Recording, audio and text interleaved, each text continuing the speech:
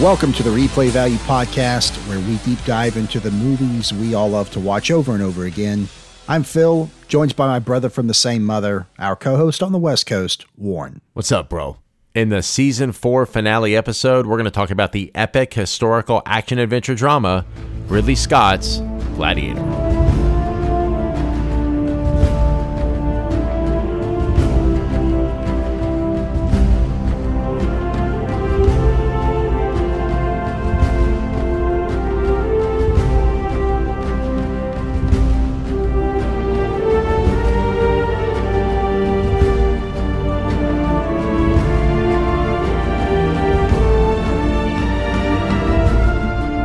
An honorable Roman general is betrayed by a corrupt emperor when he is sentenced to death and his family murdered. He escapes, but is reduced to slavery before rising through the ranks of the arena as a gladiator to have his vengeance.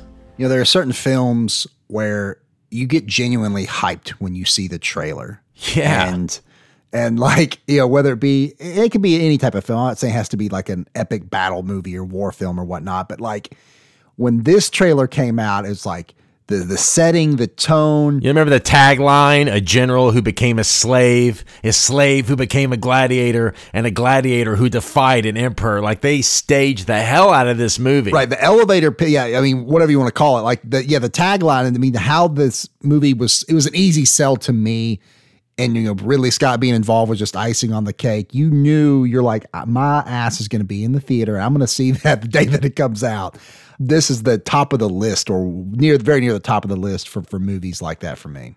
Our first sword and sandal epic we've done. Yeah. But it's certainly the one with the highest replay value. I mean, there's some great sword and sandal movies, but in terms of our generation, and when you think about like great action movies, when you just go to the fight scenes, this is a great movie, but it has great fight scenes. Oh, well, it does. And I'd say a big reason that this one stands out to us, it's not like the other action movies that we grew up on. The sword and sandal genre, that was a generational thing. It started, you know, back in like the teens and the 1920s. You had, of course, the big hits, Spartacus, Ben-Hur. But by the time we started ingesting action films, this genre wasn't that prevalent. So for us, Gladiator set the standard for that genre. That's what we base it off of. That's where our memories are formed with these types of action films. And it just so happens to be a great dramatic film as well. Gladiator was conceived from a pitch by David Franzoni, who wrote the first draft. Franzoni was inspired by Daniel Mannix's 1958 model, Those About to Die, but he narrowed the historic narrative after reading Historia Augusta about Commodus, and that's who he ended up focusing his story on. Yeah, so I would say that the first draft, the passion that drove the original story was rooted in realism, what really happened for that Roman culture. That's where it started. Of course, you know, the movie machine happens, but Franzoni himself, you know, he that's where he pulled it from, was from the historical record. Now I do want to call out that this was part of, he really wasn't known in Hollywood at the time. He had co-wrote Amistad with Steven Spielberg, which was his big entry, but this was the first story for a film that he had done by himself. He would eventually go on to do 2004's King Arthur, and he has some other credits as well. Has made a career in Hollywood, but this was... That's like typecasting for a writer. He got King Arthur because he wrote this. Well, yeah, he got a 3-picture deal, I think, with DreamWorks, and this was off of Amistad, right. And this was his first picture of that deal. And he did take that a historical angle, because the protagonist in his first draft was named Narcissus, which was the wrestler who killed Commodus in real life. Yeah, so they had the name instead of Maximus. You're correct. So it was rooted in that, and then again, the movie making machine has its way with it, and it goes through rewrites and whatnot, and becomes what we know it as of today. And when producers get involved, all bets are off. Yeah, exactly. The producers approached Ridley Scott and showed him the thumbs down painting by Jean-Léon Gérôme, and that's what made Ridley Scott want to direct this picture, his 11th feature film. I thought it was interesting listening to Ridley Scott talk about his approach with directing Gladiator. A film like Gladiator, I knew I wanted to find a metaphor for mortality, because the film at the end of the day would be partly about mortality. And I wouldn't discover the symbol of that until the very last 2 days of photography when I was in Tuscany. And I've got a double standing in his Roman leather armor and tunic. He's standing waist deep in wheat. And he's actually stroking the corn, the wheat or the corn like that. And if you stand with, you'd almost certainly do that. And I was watching that and thinking, right, there's the opening shot of the movie. So you get a steady camera, you follow him through, that becomes the opening of the film. It also becomes the lead into the idea of heaven, because that's where he will go eventually. And then you connect when he talks early on to Marcus Aurelius, who says, tell me about your home. He's actually describing the perfection that's in his own mind, which in a funny kind of way is heaven, because that's where his family died. So it all kind of connected up. And that I think that very much comes out of my background as in art school, without question. It's great to hear Ridley Scott talk about the film in those terms and like having the idea, the vision of what he wanted it to be. But what attracted him to the project was a passion for portraying the authentic Roman culture and telling this character's story within that. So that's why I love hearing interviews like that, because you can see where the passion for the filmmaking is driven by the passion for the subject matter itself. I mean, Scott always brings his A game. Oh, the guy of course, he's such a workman. He's got such a strong point of view and an angle on what he's making, and he spends months in preparation. One of the best world building directors there is. I mean, we're talking about Alien and Blade Runner here. Come on. True.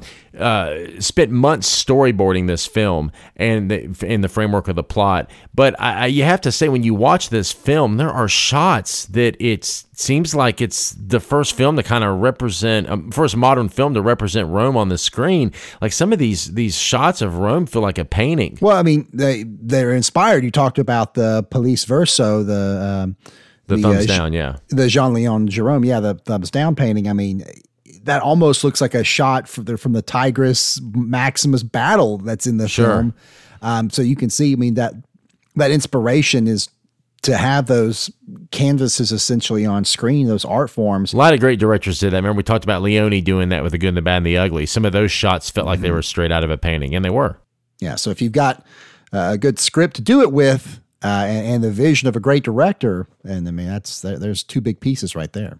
Talking about great director, they all have it. Directing trademarks. Here's a few of Ridley Scott's: horseback battles, piercing sunbeams, futuristic visions, sword fights, badass women, amber interiors, moody landscapes, and white horses, which a number of those appear in this film. You're right. I didn't think about that, but they do have those little callbacks. Yeah, that's good. Filming lasted from January to May of 1999 in 3 main locations in England, Morocco, and Malta, and they shot the film in chronological order over 5 months, 18 of which they actually were shooting. So they took a couple weeks off. Well, I mean, you're traveling that much. I mean, 4 or 5 countries that you're going to there to set up, and you're building these massive sets. I mean, I read that they built a 1/3 Colosseum, a replica of the Colosseum, and then, of course, you had use digital effects. They didn't build the whole damn thing. Right. It cost $1 million, though. I mean, no small task. And, you always hear me talk about, I love when directors make movies like this. We talked about that with Spielberg and Saving Private Ryan, building sets, hiring extras. I mean, this was a crew of 200, a cast of 100, and over 800 extras on this movie. So just an epic production. Yeah. And what we talked about, with Saving Private Ryan and Spielberg, and one of the similarities of, great battle sequences within the film and how to shoot those, how to bring those to life. Of course, much different in ancient Roman times versus, the 1940s and World War II. But one similarity I'd read that they both had, oddly enough, considering we just did Saving Private Ryan, was that sections of the battles for both films were shot in stop motion, which almost brings like this visceral, more aggressive, but slowed down battle to the screen, where they shoot it at 8 frames per second, but then give it long exposure to increase it to 24 frames per second, a more standard time, to where it looks like the sword is like slowed down. Think about that first battle with Maximus, where he's like kind of stunned and looking around. Mm-hmm. Those types of filmmaking tricks, if you would want to call them, that both Spielberg and Scott used to portray battles were done despite them being both very different types of battles. Yeah, well, don't forget about the 45-degree shutter, because that was a big part of the effect that made true. it kind of correlate with Saving Private Ryan. And I don't know if this was done at the direction of Scott or if this was just DP John Matheson doing this on his own and kind of borrowing from Saving Private Ryan. But funny that we do see Saving Private Ryan's great impact, because it set the standard for battle scenes that they were inspired when shooting this one. Yeah, and this one just being 2 years later in 2000, Saving Private Ryan in 1998. Yeah. One thing that's odd, and this is certainly an anomaly when you're talking about great pictures, it does happen in movies, but for it to be a Best Picture winner, this script was being written while they were shooting it. I mean, I think we talked about that with Jaws. That was a blockbuster. But for a film that to be considered high art and to win all these awards, and the script wasn't even locked. There wasn't even a locked script before they started shooting. Now, they had the plot worked out. The story from was what I done. understand. Yeah, the story's done. From what I understand, they just didn't have the dialogue. Yeah, so specifically the character and motivations for Maximus, they brought in a couple extra. If you look at the credits of the story, it's all to David Franzoni, but the screenplay has Franzoni, John Logan, and William Nicholson as well to help improve the dialogue. And much of that was at Ridley Scott's behest. He wanted to improve the dialogue, improve the characters. So Logan was one that introduced the death of Maximus's family to have a motivation for the character, the friendship with Juba. And kind of up the stakes a little bit, yeah. Yes, humanize the character, yeah.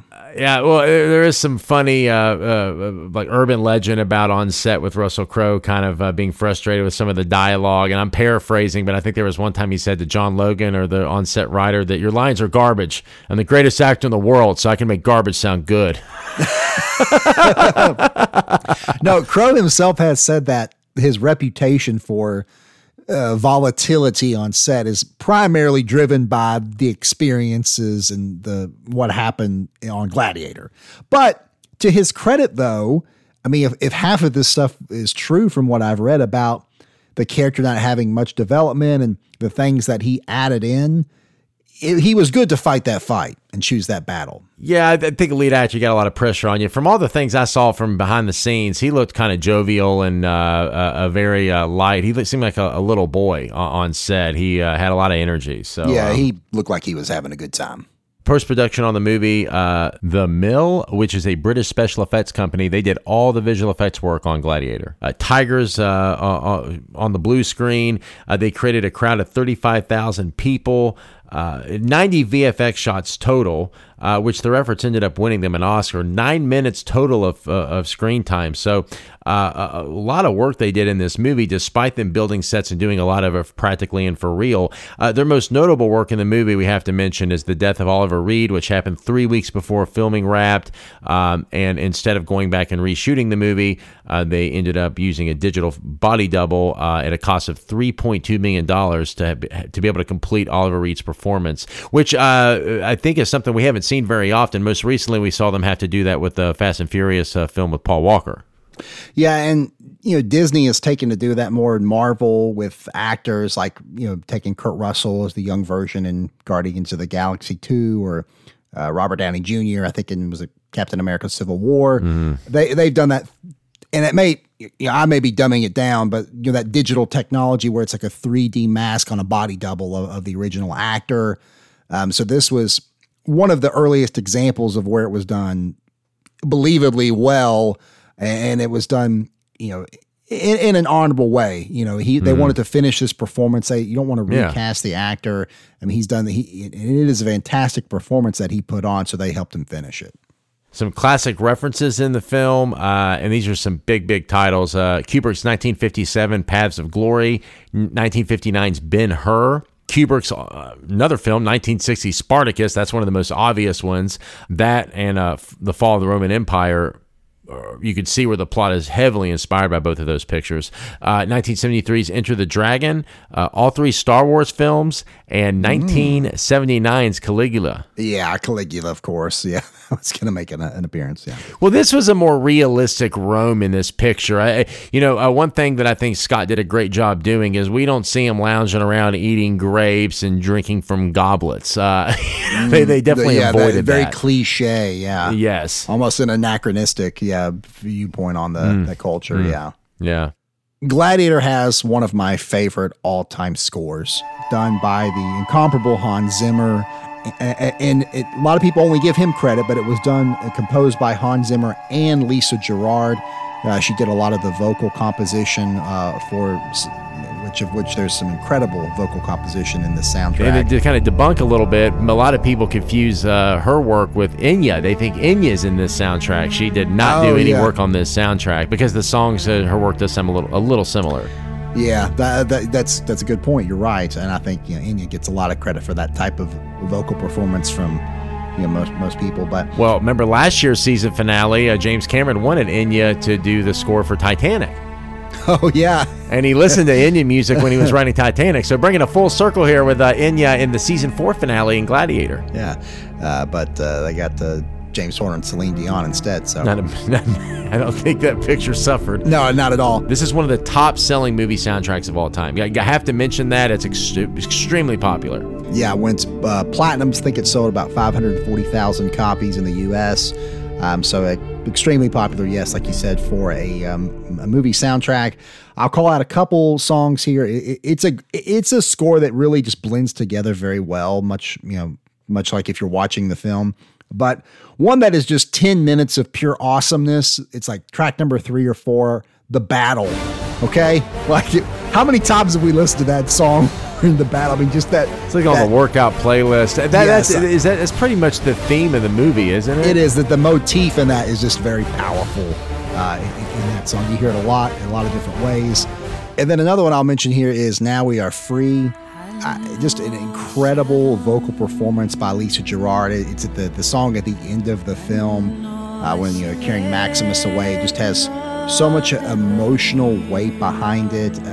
It captures the emotion and the time period. Like it just bottles it all up. It's perfect music for a great movie. Yeah, and that could be said for the entire soundtrack. You listen to it and you feel like, this is a sword and sandal film, epic that I'm watching. It puts you in the moment. The music does. Interesting thing here, producer on this soundtrack was Klaus Badelt, who he's gone on to compose films himself, one of which is Pirates of the Caribbean, The Curse of the Black Pearl, the very first Pirates film. Hans Zimmer was a producer on that one, but the main composer was Klaus Badelt, and if you listen to both soundtracks, you can see the similarities. They're cut from the same cloth, yeah. Oh yeah, the collaboration between the two, it comes off. I mean, I can almost even hear a little bit of The Rock sometimes with the Gladiator soundtrack, which Zimmer also did that one. So. And we'll move on to the stars of the picture. All right, Mr. DeMille, I'm ready for my close-up.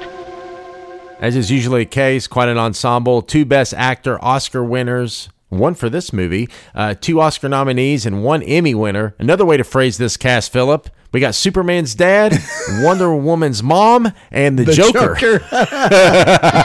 Oh, that's funny. Those are our 3 leads. Wow. I did not think of it that way, but man, that's very good. And we got to start at the top of the call sheet with Oscar winner and 2-time nominee Russell Crowe as General Maximus Decimus Meridius. He won the Oscar for this movie, his 21st film, his first of 7 collaborations with Ridley Scott. Can't believe he's done 7 movies with Ridley Scott. Yeah, wow. That's quite a bit. But Russell Crowe said, the reason he ended up taking this picture is they asked, I think they asked him on the Actors Studio, and he said, well, it's a $100 million movie. You're directed by Ridley Scott, and you get to play a Roman general. And he was totally down. And this is not only his favorite role, this is his favorite movie that he's ever been a part of. And how could it not be? This is an actor's dream. You win Best Actor Oscar in a film that also wins the Best Picture Oscar. That's the closest thing an actor ever gets to winning a championship and an MVP trophy along with it. Well, I think the next year was A Beautiful Mind, of which he was nominated and lost. Yeah. So he almost won 2 in a row. He should have won for that more than Maximus. I love this movie, but his work in A Beautiful Mind, man, it's hard to imagine. Denzel Washington should have won for The Hurricane this year and beaten it for Maximus, and Russell Crowe should have beaten Denzel Washington at a Training Day and won for Beautiful Mind. Yeah, absolutely. It's just my opinion. No, you were 100% correct on that. Yeah, those 2 guys were titans. They were slugging it out there for a couple years. Yeah, Denzel and Hurricane, though, the fact, he should have won over Crowe in this film. When it's funny, we're talking about those 2 guys being titans. They both worked together in a Ridley Scott movie later, American Gangster, and they also worked in a movie before this, Virtuosity. That movie not is that well received. Not very good. It's really not great. But talking about them slugging it out for a couple years, Russell Crowe had, like, we talked Tom Hanks in the last episode having like an all-time run in the 90s. Russell Crowe had a hell of a run here in the late 90s. I mean, like a golden championship run. LA Confidential in 97, The Insider in 99, this in 2000, and then Beautiful Mind in 2001. Wow. And then the run kind of starts to dry up in 2002 with Master and Commander. Yeah, I mean, that movie is, you either love it or hate it. I mean, it's one of those, but he's making a resurgence though, as far as, I loved him in The Nice Guys. He's going to be in the new Thor movie. So, I mean, he's one of the best actors, of our generation. Oh, no doubt. And, my drama teacher would rave about a couple of actors, Leonardo DiCaprio, Adam Driver, like Marlon Brando, Adam Driver, and Russell Crowe. He just felt that these actors are just master actors in terms of what they're able to do. And Crowe is at his apex in this film. I mean, I think this is as good as he's been, and he's been great for a long time. And I got to say this before we move on. That is why Russell Crowe as Maximus is the MVP. He gives the most valuable performance. It's the subtlety, the power. It's the presence that he has. He commands respect with his behavior, how he comes off, how he carries himself. He has those defiant moments, and he just chooses to really play things in a subdued way, and it just ultimately makes it land even more impactful because of the way that he plays things. Russell Crowe is just masterful work here. It's really hard to play a badass like this, and he does it so convincingly you don't even question it. Yeah, there's a strong silent type quality to it that I feel like he is still humanized. And part of that goes back to what we were talking about earlier with the writing. And, credit due where it's due. Yes, the rewrites by Logan and Nicholson, those did help somewhat. But let's be real. I mean, Russell Crowe was a driving factor around a lot of that. I mean, there were scenes where they'd go to shoot, they didn't have dialogue, and Ridley Scott would say, okay, here's the setup, here's the scenario, what would you say? What would you do? Put it in the thought of the mentality of the character. And it was Crowe that brought that to life, where this could have been a very bland portrayal of a Roman general and a gladiator. Oh, sure. And he brought the humanity just the way he turns his head or gives a gaze, it brings so much life and believability to it. Little things like rubbing the soil before a battle, that was Crowe. That's one of my favorite moments in the movie, and I would actually remember did that before I played football for a while. I would rub my hands that way. Yeah, a lot of us did that. And there's no telling how many people that inspired to do that. Oh, for sure. But like the speech about his farm, that was based upon his own farm, that he thought, that's where that came from, that inspiration. His memory of home has become idealized a little bit. You know what I mean? Like the memory has become glorified somewhat. He just yearns to be back with his family so much. Yeah, but just cannot be overstated how much Crowe brought to this character and to this performance. And we talk about all the great nuances that he gave in his performance, but, I thought it was interesting hearing him talk about one thing he did in his performance, the accent. I mean, I'm using a very pure Royal Shakespeare Company 2 pints after lunch accent. With all my heart, no. So I wanted to do Antonio Banderas with better elocution, but really didn't think that was such a good idea. He thought everybody would find it a giggle. So he wanted to use what is basically a device in these type of epic movies where, you speak in that slightly haughty English tone. And to me, I used to take the mickey out of Ridley quite regularly with that, My name is Maximus Decimus Meridius, General of the Felix Legion and Commander of the Armies of the North. Ole. And every now and then he'd get a laugh out of it. Man, even hearing him talk there, I talk about being a jokester on set. You can tell he doesn't take himself too seriously. Yeah. He seems to have a pretty good attitude. That's good. He's a joker. Probably a pretty funny guy to hang out with, have a beer with. Yeah. Drinking a couple pints. Yeah. Joaquin Phoenix as Commodus. My intro to Joaquin Phoenix was To Die For with Kidman and Dillon. That was his breakout movie. really elevated him, and he's been working ever since then. But this, I feel like this performance that elevated the movie and his career to another level. This movie wouldn't be what it is without Joaquin Phoenix. You have to have a great antagonist. Every great movie needs a great villain to elevate it to these heights. And man, does Joaquin Phoenix deliver in spades, or does he not? He does, and there's no surprise that he did, of course, go on to win an Academy Award for Best Actor. But I mean, just even being introduced to the zeitgeist of, most people know him from this film first, and it speaks to his ability, because a lesser actor, they would be this role, they would be this villain. You hate them, and that's all they are, and they don't have. For the rest of their career, they're always the person that was the villain in Gladiator. So for him to reinvent himself. Yeah, it's a good point. Yeah, it's like Christian Bale with Batman, or even it looks like Andrew Garfield with Spider-Man. Like, they end up being such great actors and showing their range that they're able to crawl out of that attachment and not be just associated with only that. Right. I mean, it's tough to do. I mean, you look at how many Star Wars actors are associated only with Star Wars, but somehow like a Harrison Ford or a Natalie Portman, they go on to rebrand themselves and have tons of different iconic roles. Yeah, and I think we got another one in the works here with Phoenix, because he's working with Ridley Scott right now in a movie about Napoleon called Kitbag. That's the working title anyway, yeah, with Vanessa Kirby as Empress Josephine. Take my money. I have already bought my ticket to that. Yeah, it's in pre-production, so don't get too excited. They haven't even put a release date out there for it yet. Man, I hope I get an audition for that. I hope they're shooting here in the West Coast. Oh, God. Fingers crossed. Well, knowing Scott, he'll be authentic. He'll go to France to do it when it's about Napoleon. So Connie Nielsen as Lucilla.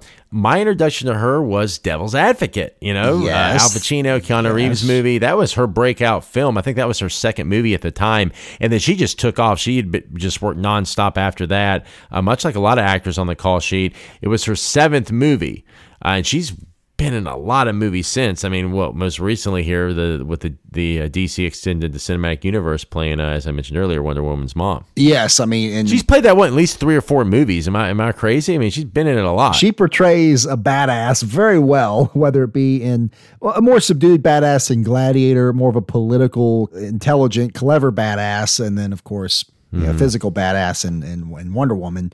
But yeah, she portrays that type of role very well. One of the things that I love when actors do is they're able to like go out and make creative choices and find something as a prop that kind of helps them connect to the character. She apparently found a 2,000-year-old ring in an antique store and wore it in the movie. What? And there's something about that ring. I don't know. It could be apocryphal, but there's something when you see that ring, it does kind of jump out at you like there's some authenticity to it. It's not a prop. It does feel real. Yeah. Okay. Yeah. Well, that's good. Yeah. I mean, anything, I guess, as an actor to tie you into the character and make you feel like you relate to it. I read that, and I remember the ring being memorable enough to feel like that might actually be true. Fair enough. Okay. I'll buy it. BAFTA nominee Oliver Reed as Proximo, and as we mentioned earlier, he unfortunately passed away during filming 3 weeks before they wrapped. This was ultimately his last on-screen role. He did end up with 122 screen credits. Wow. What a career. What a career. I mean, of course, I most know him from Gladiator, but he is just... Don't know him from anything else. He's kind of before our time. There's a lot of funny legendary stories about Reed's drinking when he was shooting this movie. We're not going to get into some of that stuff, but he had an arrangement with Scott that he said he only worked till 5 p.m. After that, the day belonged to him. And Scott was like, it's understood. Because I think Scott and Reed kind of knew he was only holding it together till 5. Because he probably was, he was drinking when he was working. So after 5, you couldn't get anything out of him. By then he's just too drunk. Wow. What a legend. Franzoni modeled the Proximo character on a Hollywood Agent. So funny enough, I feel like Reed just nails it, particularly in the opening scene as the merchant's like, you sold me queer giraffes. I want my money back. Yeah. I mean, he establishes himself. They don't mate. They just wander around eating. He establishes himself very quickly, yeah. 2-time Oscar nominee Djimon Hounsou as Juba. My introduction to him was Amistad. Amistad, yeah, which considering David Franzoni, I wonder if there's a connection there. Like he recommended. Also DreamWorks connection too. Fair enough. So maybe the studio felt comfortable going with him again. Yeah, and he's had a hell of a career. After this, the Laura Croft movie with Angelina Jolie, Constantine. And probably my favorite, if it's not the, I got to say it's probably Blood Diamond with Leo. Am I right? Yeah, he's very good. It's got to be Blood Diamond with Leo. He's really, really, really good in that. Guardians of the Galaxy, How to Train Your Dragon 2, and most recently, Furious 7, Aquaman, and Captain Marvel. So, yeah, he's dipped his toe in both the Marvel Cinematic and DC Cinematic universes. Yeah, he is a great character actor. I mean, he pops up as one of those, it's like, I know him, and also an Oscar nominee. So a couple times, actually. This is early in his career, too. This is only his 7th movie. Oh, wow. But still pretty early on, yeah. He's got some comedic chops now. He has some banter with Star-Lord in the Guardians of the Galaxy. So yeah, he is pretty good. He's pretty good, yeah. He's got some range. I love him. Two-time Oscar nominee Richard Harris is Marcus Aurelius, and he unfortunately passed away in 2002. Yeah, no, he went from this in 2000, Gladiator, 2001, and he was Dumbledore. He was the OG Dumbledore in the first 2 Harry Potter films. Like I know we've brought that up before, but that's what that to me he's Dumbledore. That's what I always connect with him as. Oh man, yeah, great actor with so many memorable roles. Co-stars the Gladiator, 2-time Emmy winner Derek Jacobi as Senator Gracchus. Some memorable parts. I think he's really very specific and hits a musical note with the character. Yeah, he makes some very specific decisions. Yeah, everyone's very well cast in this film. Yeah. David Schofield as Falco, Commodus' right-hand man. Also was in American Werewolf in London. That's where I know him from. Thomas Arena as Quintus. Man, this guy is one of those faces don't know his name. He's been in so many good movies. Tombstone, LA Confidential, Pearl Harbor, Born Supremacy, The Dark Knight Rises, and most recently here, Succession. Tommy Flanagan as Cicero, Maximus's right-hand man, and this was Wallace's one of William Wallace's right-hand guys in Braveheart. Yeah. So talk about being in 2 great epic Best Picture winners and being a main character on the good side with our hero in Maximus and William Wallace. And someone ends up betraying both of them in each of the films, at least playing a part in the betrayal. Well, Gladiator, he gets killed in Vengeance. I think he gets killed in Braveheart, but he gets his vengeance in Braveheart. Yeah, that's fair. Yeah, I love that scene when they take the fort. It's great. Ralph Moeller as Hagen. If Maximus's right-hand man was Juba, his left-hand man was Hagen. Okay. Muscle. What I most know this actor from, though, is Universal Soldier. If you remember, he's got a part in that. He plays one of the soldiers. Yeah, wow. And Tony Curran as Assassin Number 1, a guy that tries to kill Maximus before he escapes. All right, stats and accolades of Gladiator, release date. At the front end of summer blockbuster season, May 4th, 2000, on a budget of $103 million. Back then, if you're breaking $100 million for a budget, this is a huge, huge film. This would be 300 plus million today. Opening weekend, number 1 with 34.8 million. Was actually number 1 for its first 2 weeks. Stayed in the top 5 for 6 straight weeks. So huge success, especially for a rated R film when it came out. Domestically, it would go on to make 187.7 million. Worldwide, 465.3 million. Which ranked number 2 for the year at the box office. Big hit. I mean, especially again, this was a bona fide hit from the time R-rated film to finish that high. Exactly. Says a lot, yeah. Especially back then. Maybe now it wouldn't really matter. Home Media was released on DVD later in 2000 in November, on Blu-ray in 2009, and on Ultra HD Blu-ray in 2018. And I'm sure there'll be some other version they'll find a way to monetize here in the next couple of years. They'll package it and release it in some other fashion. Well, I heard when it was first released on Blu-ray, the quality wasn't that good, and people upset a lot of the fans. So I think that's one of the reasons it got remastered again for Blu-ray. Well, and the special features are terrific. At least the ones they got on Apple. It's got like 4 hours of special features. It's an hour longer than the movie. Yeah. As we talked about, rated R, 0 F-bombs. They didn't use that back then. So yeah, that's fair. Yeah, makes sense. And a body count of 117. 62 in that opening battle sequence in Germania alone, the Unleash Hell sequence. At least. Yeah, at least. Yeah. And then of all the body count, though, 31 of those are by Maximus. Wow. Dude is just a force. He's no John Wick. I think that guy got 77 in the first Wick film. Scores of the film, Rotten Tomatoes, 77%. Surprising. Cinema score A. Yeah, kind of mixed here. And a Metacritic, 67. Yeah, I don't get that. I don't understand it. Yeah, it was mixed. Roger Ebert, 2 out of 4 stars. He did not like it. He said it was muddy, fuzzy, and indistinct, and said the terrible effects were, he hated them, despite the fact that it would go on to win the Oscar for Best Visual Effects. I'm sure it's one of the situations on his great movies list where he went back and corrected his review. And if you go back and read a lot of those Roger Ebert corrected reviews, he never mentions the fact that he shit-canned it in the first review. He's just acting like he always loved it. But then what are you going to do? You're going to go back and admit you're wrong? I mean, come on. Replay value-wise, it's up there. I mean, again, we've said this before. The critics, they get it wrong sometimes, even the best ones. Yeah, Kenneth Turan with the LA Times, he shit-canned it too. So another great critic who got it wrong. Rolling Stone, the Hollywood Reporter, Variety, and Entertainment Weekly all gave it a positive review. So it was, like I said, it was a mixed bag. Mixed bag, okay. Awards of the film, it won 5 Oscars, including Best Picture, which made it the first winner in 51 years not to win for writing or directing.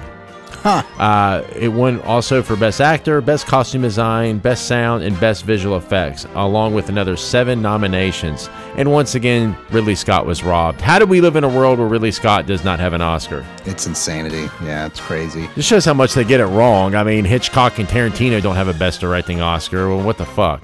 That's true. I mean, sometimes it's just the flavor of the week or who wins, but the doesn't change the fact that they're some of the best of all time. It also won 5 BAFTAs and the AFI Award winner Movie of the Year, 10 of those. It's basically the 10 best films of the year designated by the American Film Institute. Another 53 wins and 99 nominations. So mixed bag with the critics, but a heavily decorated film. Music of the year 2000. Grammy Record of the Year was Beautiful Day by U2. This was the renaissance of U2, then making a comeback with the album. It was released in October of 2000, so it did not actually have a presence on the Billboard Hot 100 until 2001, where it did get a place on the charts there. The Billboard Hot 100, though, for 2000 was Breathe by Faith Hill, which, it's a good song. I think of number 2 on the list that year was Smooth by Santana and Rob Thomas. I mean, that song now, come on, now you're speaking my language. You love that song. It's a great song. Top of the box office, number 1 for the year, Mission Impossible 2. That was a big movie. Number 3 for the year, Castaway. Number 4, What Women Want. Number 7, Meet the Parents. And number 9, X-Men, which is more or less the first modern-day superhero film. That's some big films that year, wow. Yeah. Razzie winner, Worst Picture, Battlefield Earth. Barry Pepper film. Saving Private Ryan. John Travolta movie. Ron L. Hubbard book. Yeah, piece terrible. Of shit. Yeah. TV of the year, Top Nelson scripted shows, ER, Friends, Everybody Loves Raymond, and Law & Order.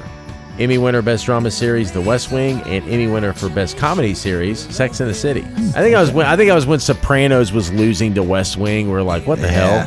It's funny though to see some of those shows like we're talking about. They're having reunions now on HBO Max or some other type revival of series or revival thing. So it's just like they were at the peak. It's come down. Now it's going back up.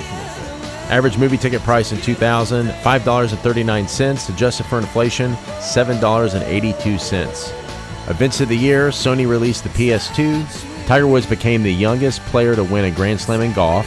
Y2K passes without any serious widespread malfunction or computer failures. The dot-com bubble burst. The Summer Olympics are held in Sydney, Australia, and George W. Bush defeats Al Gore by less than 600 votes to become the 43rd president of the United States. All right, we will move on to our best scenes and lines from Gladiator, a sword and sandals epic that is full of great scenes and memorable lines. Warren, let's start with your runner-up for best scene. My runner-up best scene is when Maximus makes it to the Colosseum and is able to confront Commodus in the arena for the first time since he's been betrayed. Your fame is well-deserved, Spaniard. I don't think there's ever been a gladiator to match you. As for this young man, he insists you are Hector reborn. Was it Hercules? Why doesn't the hero reveal himself and tell us all your real name? You do have a name. My name is Gladiator. How dare you show your back to me? Slave! Will you remove your helmet and tell me your name?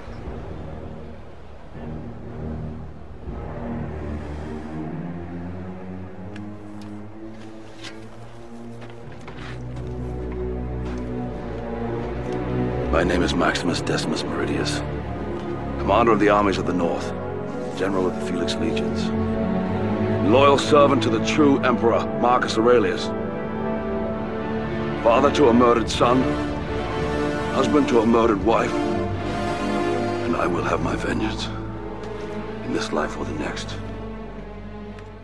That was also my runner-up. All right. Yeah. Catch up. What? Did we just become best friends? Yep. Yeah, I mean, it's just a powerful moment. I mean, the performances by Crow. You see Joaquin Phoenix shit himself. Yeah, the performance by Phoenix, though. Yeah, the shock. It's so great. Of seeing that. I mean, without saying a line, he just says it with his face. He's on top of the world, and all of a sudden, this fucker's back in his life. But they love him, not me. Yeah. Am I not merciful? All right. Well, that was easy enough. Okay. What was your winner? My winner, it's got to be the ultimate.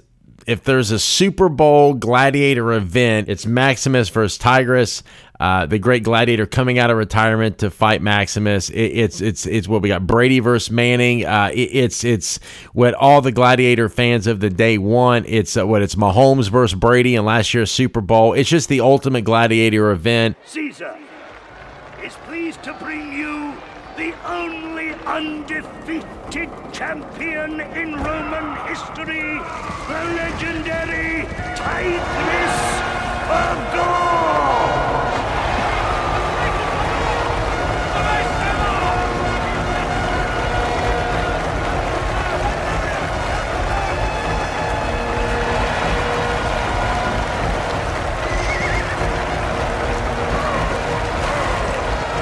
Caesar is proud to give you Aelius Maximus. They pull out all the stops. We've got the animals coming in with the tigers. Love it. It's amazing. To me, it is the ultimate fight scene in this film. Got to go with it.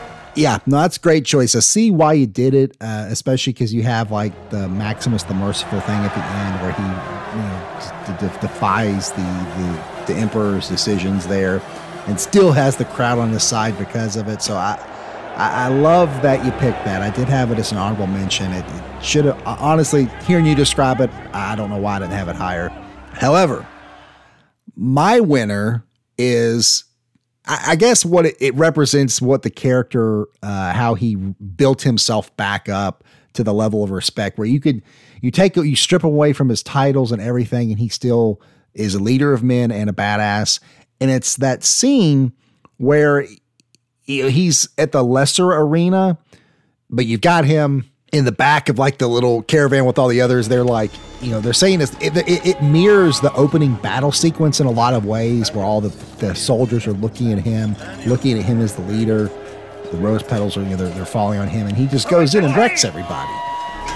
He's already got the crowd on his side, but that moment where he is rebuilt himself. He's a star already. Yes, exactly. And I would say that I almost had that as my runner-up before I settled on the Maximus confronting Commodus. That's very close. That's my third favorite scene, and that is my top honorable mention. I love like the staging when he's sitting there and they start Spaniard, and he's walking up and they all lift their swords in respect.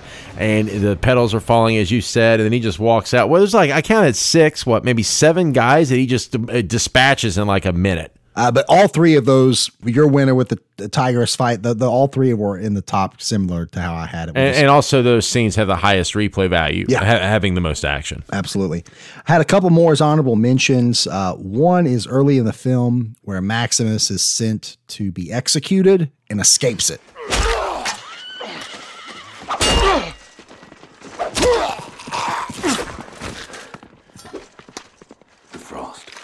Sometimes it makes the blade stick.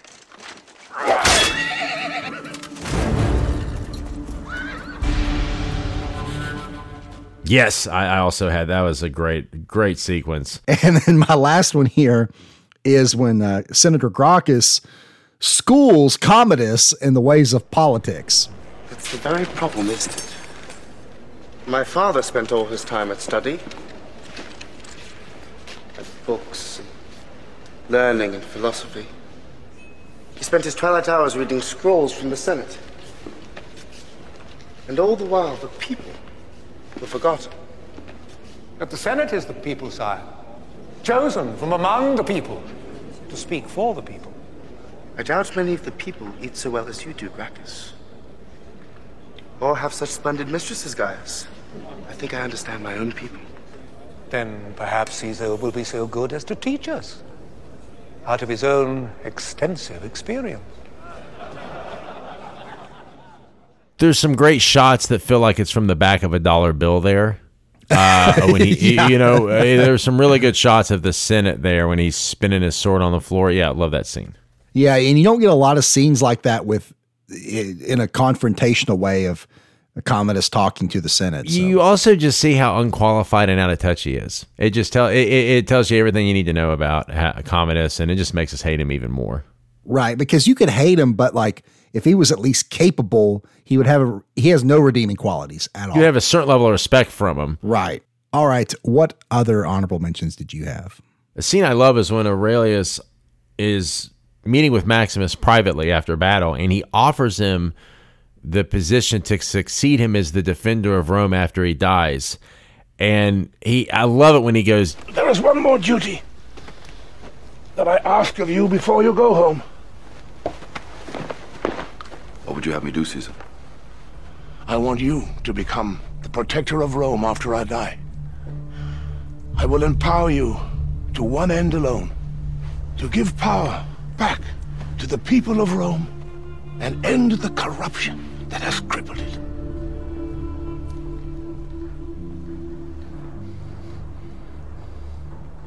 Will you accept this great honor that I have offered you?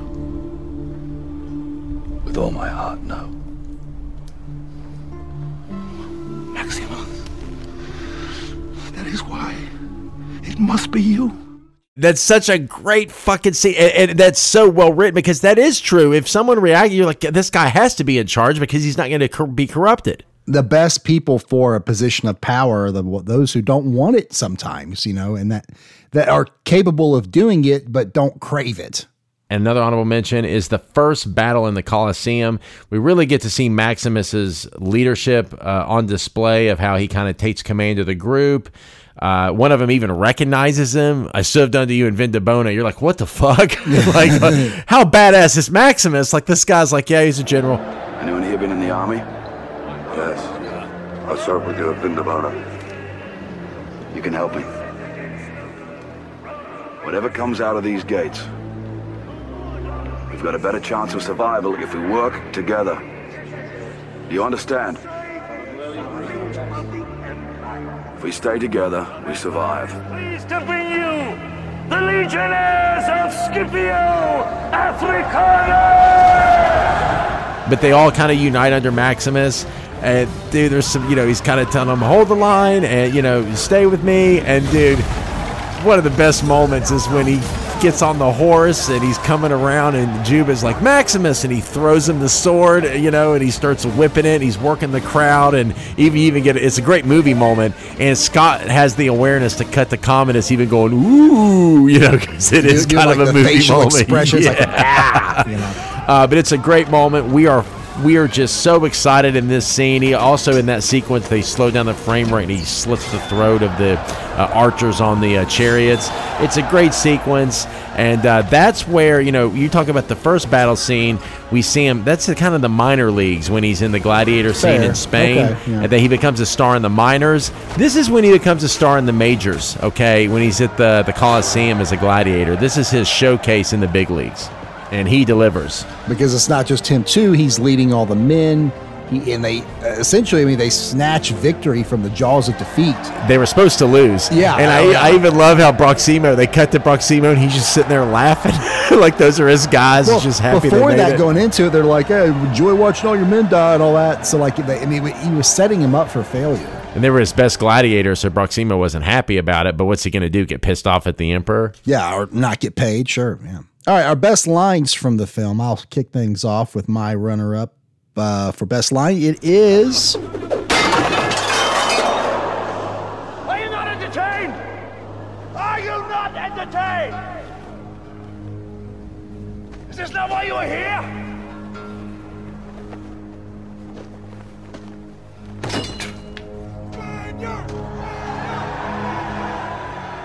It's my winner. That's your winner. Oh, yeah, man. so almost matched up. Almost. Well, you know the old expression. Did we just become best friends? Nope. Well, okay. What was your runner-up then? My runner-up? Brothers! What we do in life echoes in eternity. That was my winner. So we totally just we could have almost matched 3 out of the 4. Wow. Damn. Yeah. And I came close on the scenes too, but man, that's funny. Oh. What? Double misfire. Shoot. All right. Got a lot of honorable mentions here. I mean, it is a film that's got a lot of great quotes. I love that one of the recurring ones, strength and honor. Strength and honor. Strength and honor. Strength and honor. Strength and honor. Yeah. At my signal, unleash hell. At my signal, unleash hell. Gotta have that one in there. Gotta have that one. Yeah. Yeah, of course. I love, and this is just me personally, I love the line where I think Commodus says something to the effect like, I'm not afraid of you. And Maximus says, I think you've been afraid all your life. Mm-hmm. Some good exchanges. And that kind of goes hand in hand with another line in that scene when he goes, I knew a man who once said death smiles at us all.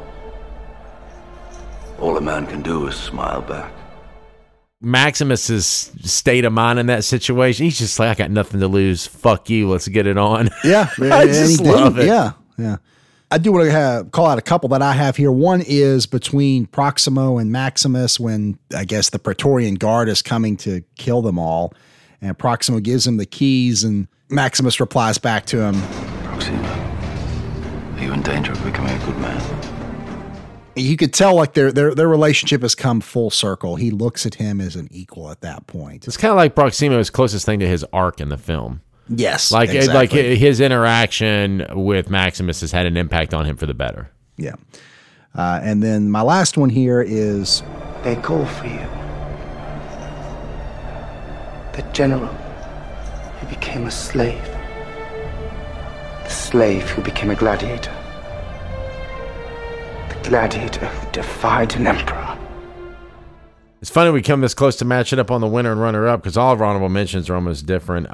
Last couple I have here is... Your false as a son is my failure as a father. I love that line. It's a great line. And then one by Gracchus. Great performance. He has to have one good line in here. He's got some good line deliveries, too. The beating heart in Rome is not the marble of the Senate. It's the sand of the Colosseum. You'll bring them death, and they will love him for it. Yeah, that's good. And that's a big theme of the movie is the power of the crowd over the power of a dictator. Yeah. Moving on to Judge Bob's Recasting Court, where Warren and I recast the film with today's stars. All rise for the Honorable Judge Bob, presiding. Gentlemen, you may be seated. Recasting Court is in session. All right, fellas, love this movie. Can't wait to hear what you have for it. This one takes me back all the time to where I was the first time I saw it. This was one of those movies that had a huge impact on my just perception of movies and how amazing they could be. That's how good this is for the time frame when it came out. Of course, you all know that. Well, here at casting for Juba, Marcus Aurelius, Proximo, Lucilla, Commodus, and Maximus. Warren, this ball is in your court. Who do you have as Juba? Yeah. So basking in my victory. Oh, wow. Okay. Yeah, take that. Put that in your pipe and smoke it. Okay, so for my Juba, the Robin to Maximus's Batman. Maximus's closest ally and friend. They relate with each other. They have common ground. Maximus's family was taken from him. Juba was taken from his family. So they very quickly develop a friendship. Got to go with an actor here who just embodies a badass, but also friendship and loyalty. A solid actor here, Jonathan Majors. Hasn't done that many credits yet, but he's an up and comer. I think he's a big star in the making. Lovecraft Country is the first thing I saw him in, and he's got a lot of big projects lined up. So I think he would be great as Juba. Yeah, he's about to blow up. I mean, Lovecraft Country was big for him. I mean, he hosted SNL this past year, and he was in the Harder They Fall, I think, the Netflix film. So yeah, he's an up and comer. I used him earlier in the season, and Jerry Maguire is my Rod Tidwell. Great actor. I love him. So that's a great choice for Juba. I love that. We were aligned somewhat as far as what we're going for. I mean, someone that can be the friend, the kind of this right-hand man, so to speak, and in this scenario, but that is a badass and is going to hold themselves, can hold their own in the Coliseum. It's a guy you want to go to war with. You're like, yeah, right, exactly. I'll fight with this guy. Right.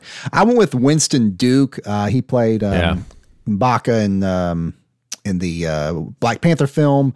So he's going with some muscle. Go muscle. Exactly. Yeah. You got it. All right. Wow, guys. But both of you. Wow. These are, I don't know how to pick between the two. This is fantastic. So I had to look at these characters and where Juba is. I really think that Winston Duke has the face and body for this. Jonathan Majors is beautiful. That guy is just, he has a gorgeous, gorgeous man. Winston Duke's more of a Hagen. He's actually more of a Hagen, I think, the other guy. Oh, the big, the bigger guy. Yeah, I think he's more of a Hagen, quite frankly. Majors is more Juba. Jonathan Majors is extremely ripped. And if we listen to this podcast in 5 years, he's probably going to be one of the biggest actors out there right now. That guy he has an unbelievably bright star that is on the rise. Love Jonathan Majors. I think Winston Duke has that look. It's a different look that needs to be in Juba. Winston Duke is going to take this one. Well done, Phil. He's Hagen. Yeah, well, he could play both. He's a Hagen. I mean, there's a lot of... He's more Hagen. Whatever. All right, Phil, keep it rolling. Who is your Marcus Aurelius? Marcus Aurelius, I mean, not in a ton of the movie. I mean, I think in the first 30, 45 minutes, and then he's out. But his spirit lingers throughout the whole movie. He is the motivator behind a lot of what Maximus and Commodus do. I mean, he's present even without being on screen. His character is. So I went with someone that has the gravitas of an emperor that could, command the Roman legions, the Roman army, the Roman Empire. I went with Ian McKellen. All right. One of the finest stage actors. Okay. Hey, love Ian McKellen. You're pulling from the right pool here. There's definitely like a pool of like 10 or 15 actors you're pulling from. Yeah. First one I almost went with, it was Michael Caine. Okay. Not quite a good fit. Yeah. I cast, and he's much better for this. And I think, how could you not?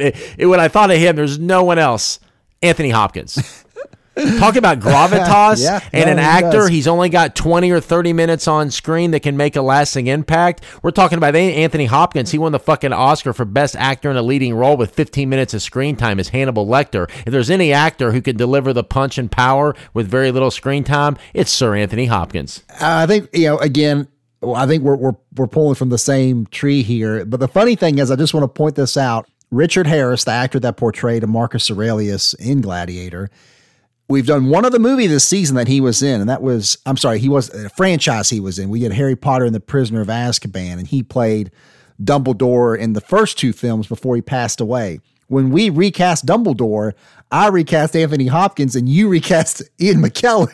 And now we're doing it here again. We've just flipped them. It's like reverse. Yeah. That's great. Well done. And Warren, who do you have for Proximo? Oh, wait, who's gonna take it? Exactly. What? Anthony freaking Hopkins. Yes, thank you. Oh, okay. Yeah, I see what you did. Yeah. I'm a little slow. Okay, I'm an idiot. Okay, so no argument, gentlemen. Anthony Hopkins. Yes. Proximo is Warren. Yeah. Free gladiator who became a merchant of gladiators. A character who puts his interests first. Make no ifs, ands, and buts about it. He's got some good in him. He helps, but definitely is greed is his driving force for sure. I thought of, and I think he's perfect for this, Carl Weathers. Most recently from Mandalorian. I mean, you fit him right in here. He's perfect. I mean, I'm surprised Phil didn't think of this one. No. I'm pulling Carl Weathers here. Old, gruff, a badass. You know he can hold his own. He's been around. He's a fighter. He's a survivor. Listen, I actually, I thought of someone that could like command the, his fighters and kind of be the source of power to control all of them. I went with Lawrence Fishburne. And I've never do this, but I'm a huge Star Wars fan. I love The Mandalorian. Dude, Carl Weathers is perfect. I cannot fault you for that.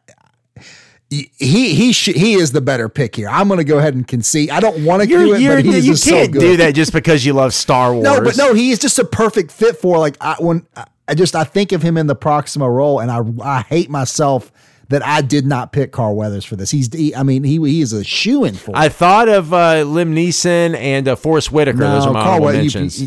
Forrest Whitaker, I can see that, yeah. I'll tell you what really tied the knot from my seat is looking at the images of these guys in their younger years. Because one of them won in the gladiator ring. Carl Weathers is Apollo Creed, gentlemen. Yeah. You know what he looked like in his younger years. I love that one. No, well that's done, perfect. Warren. Yeah, that's it might be one of your best castings. It's probably on. It Probably is. Yeah, absolutely. Probably all time. Yeah, needs to be mentioned as well. Well done. Thank all you. right, Lucilla, who is it? Warren. Lucilla, smart, loving, smart enough to be able to manipulate and work around her sadistic, fucked up brother. In a woman, she has a statesman quality about her. Like it could certainly, country would have been better off if she was emperor versus Commodus when Marcus Aurelius died. My Lucilla, Carey Mulligan. Nice. Oh, so good. And we haven't used her a lot on the show, but every movie I've seen her in, my first time I saw her was Drive. But she can really hold the camera, and with a part where she says more with her face than dialogue, Carey Mulligan would be terrific. All right, Phil, who do you have? No, I love that, and that's the challenging thing as we get to the end, the season finale here is, with our rule to only recast an actor one time for each of us, we've saved some of these names to the end, and now that we're using them, it's just like, I can't fault you for that choice. She's an incredible actress. One of the top of her game. Promising young woman, most recently, terrific in that. Yeah, I mean, one of the best actors, period, right now. I thought of a similar line of thinking, as we have with a lot of these recastings on this film. I went with Emily Blunt. Someone that is sophisticated. Good. By all intents and purposes, a different time, different culture. She could be emperor. They're both so good. I hate the job for the judge here because those are both really good. Yeah, that's a tough choice. Well, we can't even argue against each other. We're just going to have to look to the honor. This is what it is. They're both great. They're great. Carey Mulligan's going to take this one. Oh, yeah. All right. Now this might seem a little awkward, gentlemen, but Commodus is going to be my tiebreaker if we need one. Oh, okay. Looking weirdo of the bunch. Okay. Okay. Well, I'll tell you. Bob is the weirdo of the bunch, so I figure I could see why he would assign There has been two characters in my life played by an actor that they played so well that made you hate them so much that they almost had to earn back your trust as an actor because you're like, no, screw that guy. And that is how well Commodus was played. Yeah. Who is the other originally. one? I'm curious. Who is the role? The other one is Paris, Orlando Bloom's character in Troy. Weird that both of them came from a sword and sandals epic like the film like this. Wow. Okay. But Commodus, I just had such a hard time forgiving this actor as an actor and not seeing him as Commodus, this despisable human being.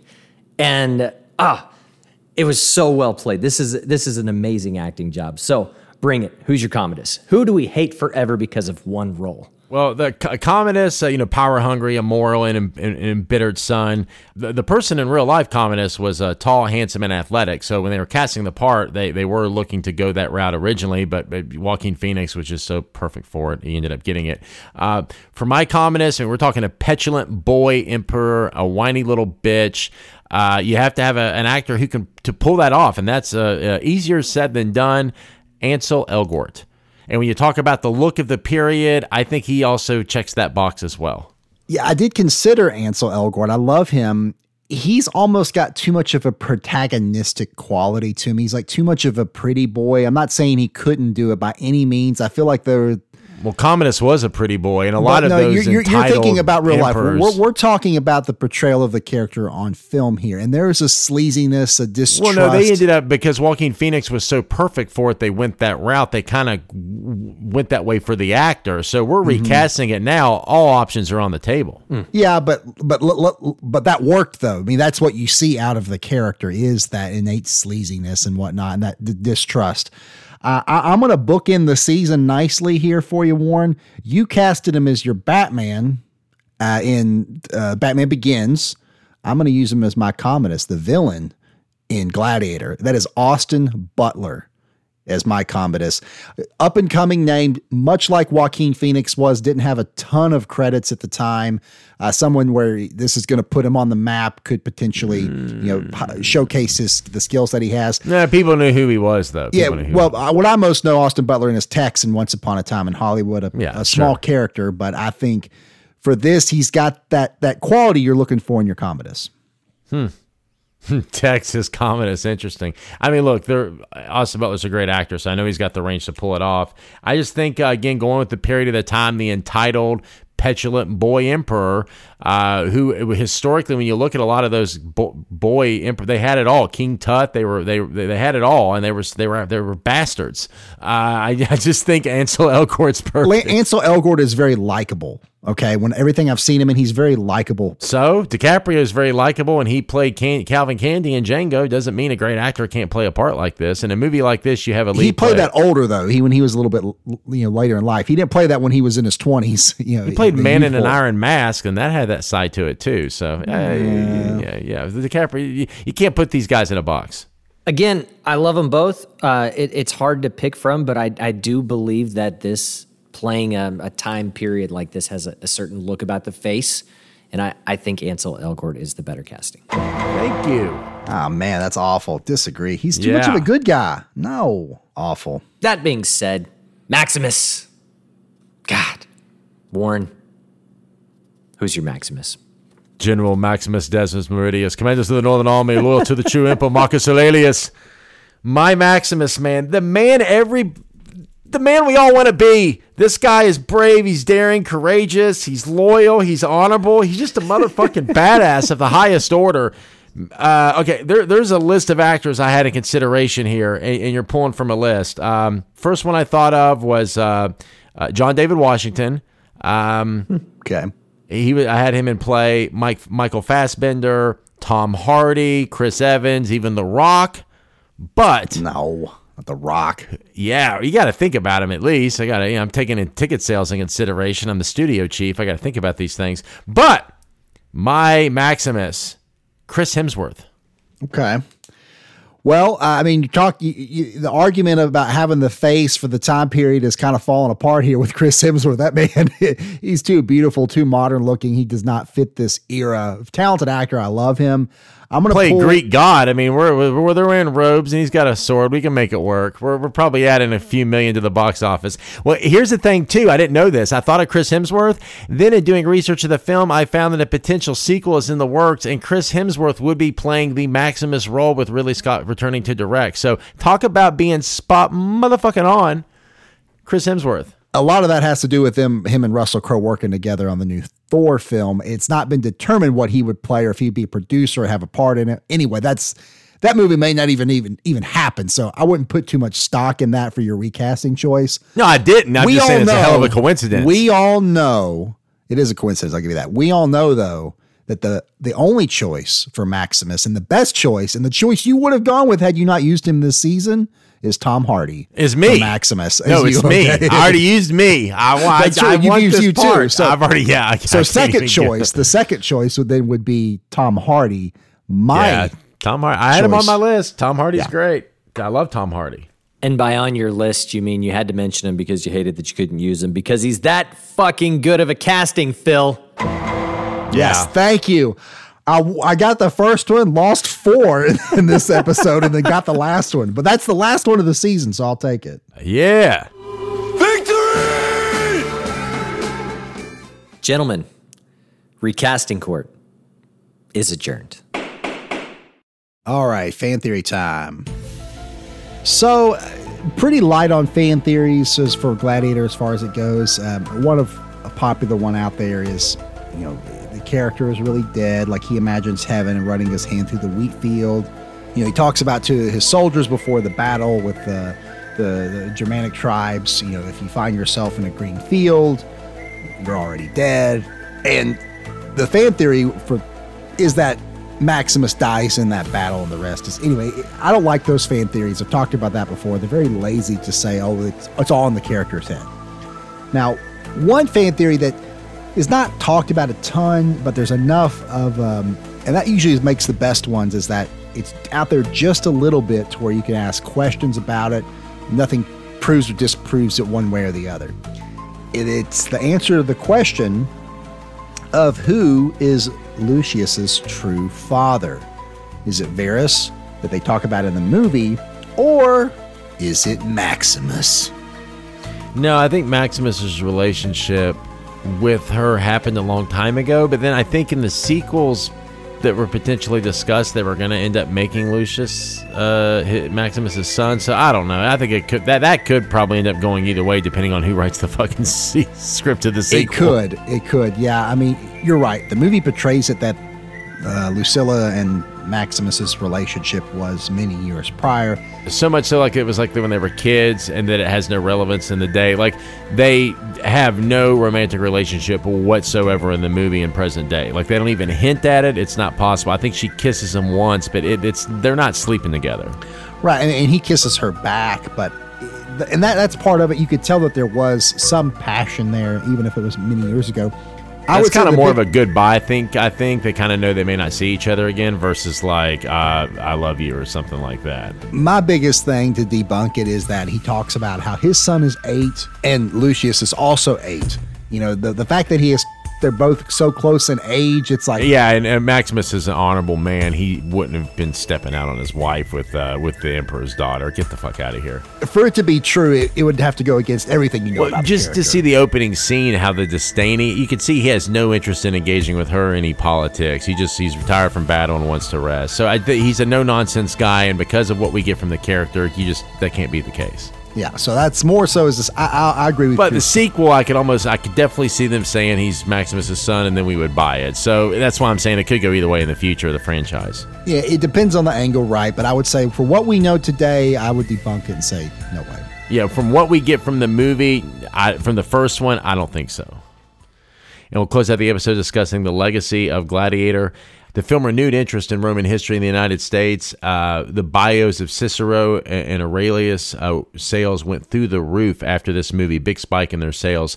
And this became known as the Gladiator effect. I think this even ended up trickling down, of course, into Hollywood. It revived the historical epic genre, which had kind of been dormant. We ended up getting The Last Samurai, Troy, King Arthur, Alexander, and 300, just to name a few. But those were all big hits. They made money at the box office. I mean, King Arthur, I don't think was really reviewed that great. Alexander wasn't either. No, it wasn't. Yeah, and King Arthur, I did see it in the theater. I was hyped to see it. It's just not that good. Everyone was hyped for Troy. Remember Brad Pitt, Achilles? Man, yeah, this was all. We have Gladiator to thank for that wave of those movies. Even Kingdom of Heaven, all that stuff. Which another Ridley Scott film. Yeah. But I would say out of all those, that either 300 or Troy is ones that have stood up over the years a little bit. Troy, maybe from a quality perspective, it had a lot of big name, big actors in it. But sure. But it all goes back to the story. I mean, if Hollywood just wants to, okay, let's find the Gladiator of this era, of this particular historical timeline, and they just try to shove a script through, it's not going to going to work, you know? Yeah. And that's part of it. And now, despite the realism of the Roman culture and ancient Rome and what they showed in the film, not everything in the film was purely fictional. And we've talked about a lot of the real characters. Marcus Aurelius, Commodus, Maximus was based on Narcissus and maybe a couple of other people as well. But it was based on actually a handful of people. It was Narcissus, who killed Commodus in real life, Spartacus, who led a slave revolt as a gladiator, Cincinnatus, who was a farmer turned dictator, and then Marcus Nomus Marcarinus. I probably didn't say that right. He was a trusted general of Marcus Aurelius. So it was kind of a combination of all those characters. Yeah, Commodus was murdered by the aforementioned Narcissus. Commodus was in his bathtub, and Narcissus was a wrestler. So he was strangled in his bathtub rather than killed in the gladiatorial arena in the Colosseum. But Commodus was the only emperor in Roman history to actually fight in the arena as a gladiator.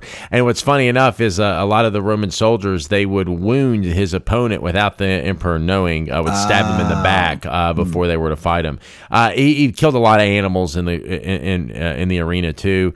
They were kind of staged to his favor. The crowd liked him at first, but just like in the movie, they ended up turning on him. Yeah.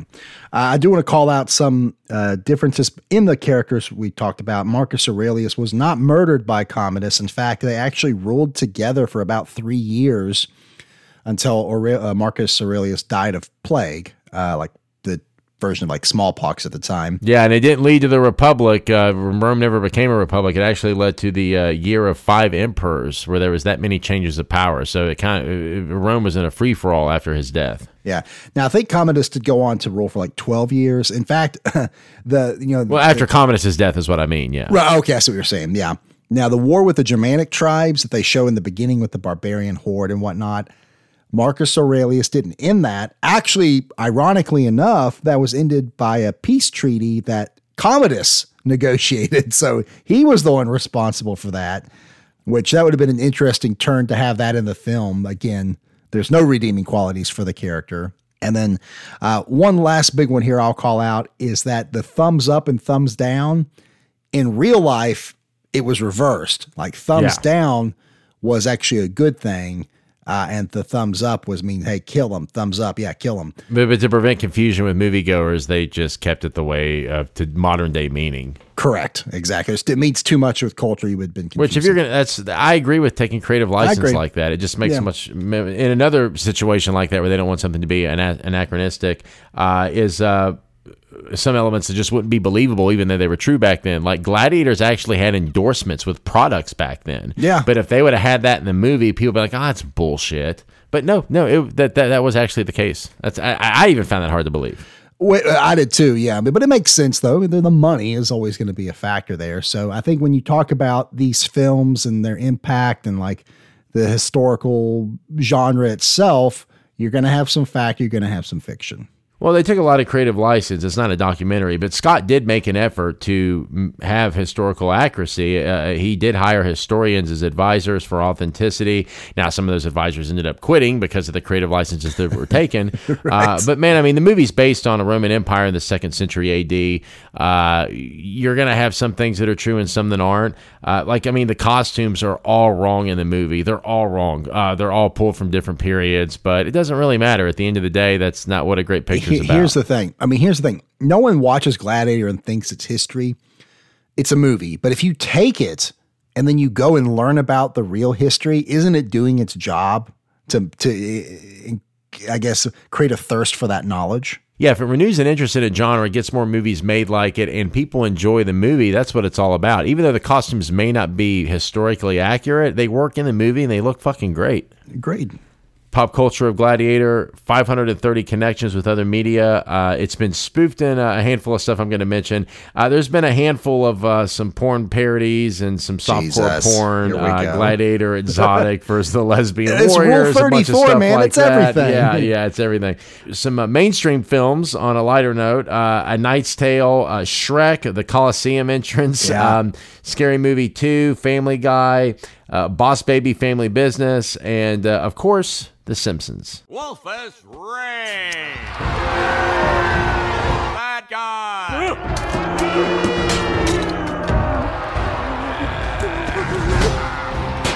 Someone's in here!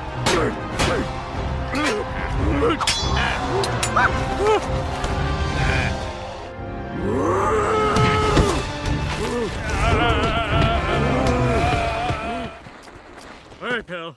Should we call it a tie? All hail our new champion, Mr. Plow himself, Obesius! One I thought you were going to say is, and it's maybe not a direct reference, but in Star Wars Episode 2 Attack of the Clones, which entered production shortly after Gladiator came out, there's a whole... Yeah, the arena battle is all, whole gladiatorial set piece, which... I was leaving that to you because I knew you would. Oh, thank you. And you did I not appreciate fail me. That was a test, and you did not fail. You are hardcore Star Wars. You gave up a character earlier in recasting because of it, and yeah. Dude, if anyone from Star Wars is listening, you should be getting like free tickets because of that. It's crazy. Anyone associated with Disney, come on, give them some set passes. Thank you. But for recastings, you know the strategy going into season 5. Just if you use a Star Wars character, I'll just concede. Yeah, it's like your kryptonite now. All-time list for Gladiator, 1,001 movies that you must see before you die by Steven Schneider. And Maximus ranked number 12th on the Total Film's Best Heroes and Villains list. Wow. 35th on Empire's 100 Greatest Movie Characters. And 50th on AFI's 100 Years, 100 Heroes and Villains. It was also nominated for 5 other AFI lists. That is the only AFI list it made. It was nominated for quote, score, top genre film and epic and inspiring, and then the top movie list. It didn't make any of those. Kind of surprising. I wonder how much of the character lists that it made, heroes and villains and whatnot, goes back to the name Maximus. What a name. I love that. Such badass. Yeah, badass. Well, we talk about some of the films like Star Wars, like Darth Vader's a great movie villain, and I know Maximus isn't that iconic, but he is on a short list of great movie heroes like Indiana Jones or, Han Solo. Again, maybe not as iconic, but he's ranking, in the lower part of the top 25 or 30, but Maximus is on the short list of great movie heroes, and he's well represented on those lists, but the film is underrepresented on AFI. I need an updated list, AFI. Come on, it's been 2007. It's been 15 years. Let's get it together. I agree. He said, yeah. I mean, it's true, though. We mentioned a sequel earlier. Hasn't been one, but there's been 4 different instances where it almost happened. The first being June 2001, a prequel or sequel that centered on Lucius, but it obviously never ended up happening.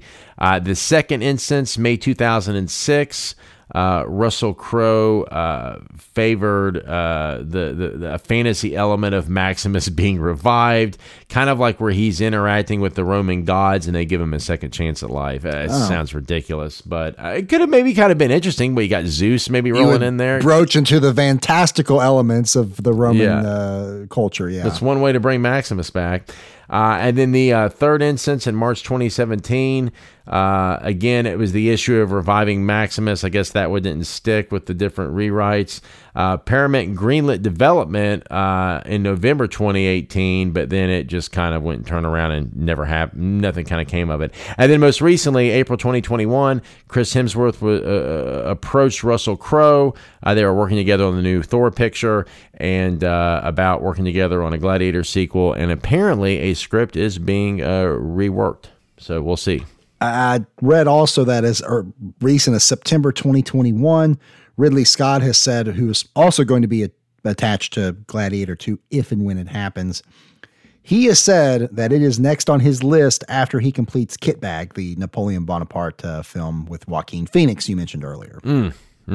Excited for both of those. Well, hope it happens. I do, but I don't think we're going to get it before 2025, 2026. It's going to be a while. Yeah. And Ted Fry of the Seattle Times summed it up best when he said, quote, "There's a thrilling sense of transcendence that won't let go from the first masterfully constructed frames in Scott's modern epic of ancient Rome. It's that very rare feeling that you're settling into a movie whose individual elements are so finely attuned that they fuse into a singular construct of pure entertainment," unquote. That is going to do it for this episode of Replay Value. Thank you so much for listening. The Replay Value Podcast is hosted by me, Philip Reinerson, and my brother, Warren Paul. Our recasting judge is Bob Thompson. Produced, edited, and directed by Waldo Pickles Productions, and dedicated to our father, who we have to thank for our love of cinema. Please be sure to subscribe to the podcast, and if you like what you hear, take the time to rate, review, and share with a friend. You can visit us on our website, replayvaluepod.com, and follow us on Twitter at replayvaluepod. We are available on Apple Podcasts, Spotify, or wherever you get your podcasts. The Season 5 premiere will be on Tuesday, April 5th. Thank you for tuning in, and we'll see you then. Bye!